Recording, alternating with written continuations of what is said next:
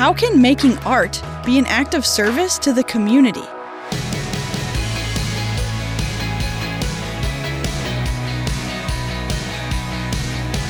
Hi there, I'm Emily Tenter. Welcome to Unlocked, your daily key to unlocking God's Word in your life.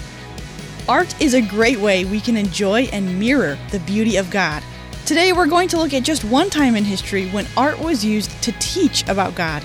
This one was written by Howe and is called Stained Glass. For as long as I can remember, I've loved stained glass windows. When sunbeams reach through colored glass and paint the room with rainbows, something inside me stirs. These mosaics of color awaken my heart to wonder. I think beauty draws us closer to the heart of God. Something inside us craves beauty, and if we listen closely enough, we'll discover a longing for God deep within us. It seems so fitting to me that some church buildings use stained glass in the spaces where we gather to worship God.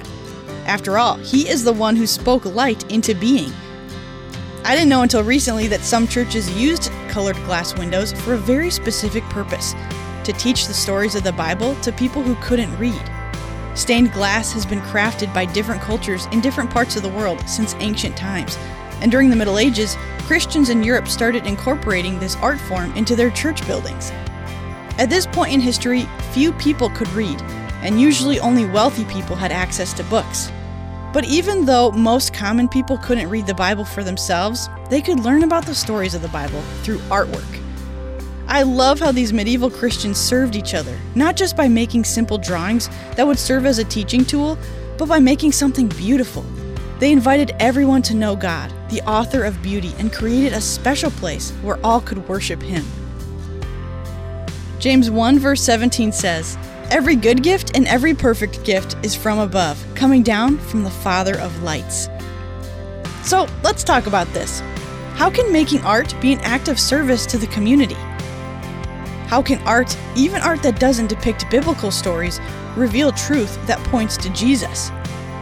You can read more about beauty today in your Bible. Check out Genesis 1 verse 3, John 1 1 through 9, and James 2 1 through 9 to keep God's Word alive in your life. Thanks so much for being here for this episode of Unlocked, a production of Keys for Kids Ministries. We were talking about art today, and speaking of art, if you like the cover art we use on each quarterly issue of Unlocked, we have a downloadable image you can snag off of our app. Each quarter we release a verse pick, a featured scripture accompanied with each quarter's Unlocked art, and you can set it to be the background of your phone to keep that reminder always where you can see it. So check that out.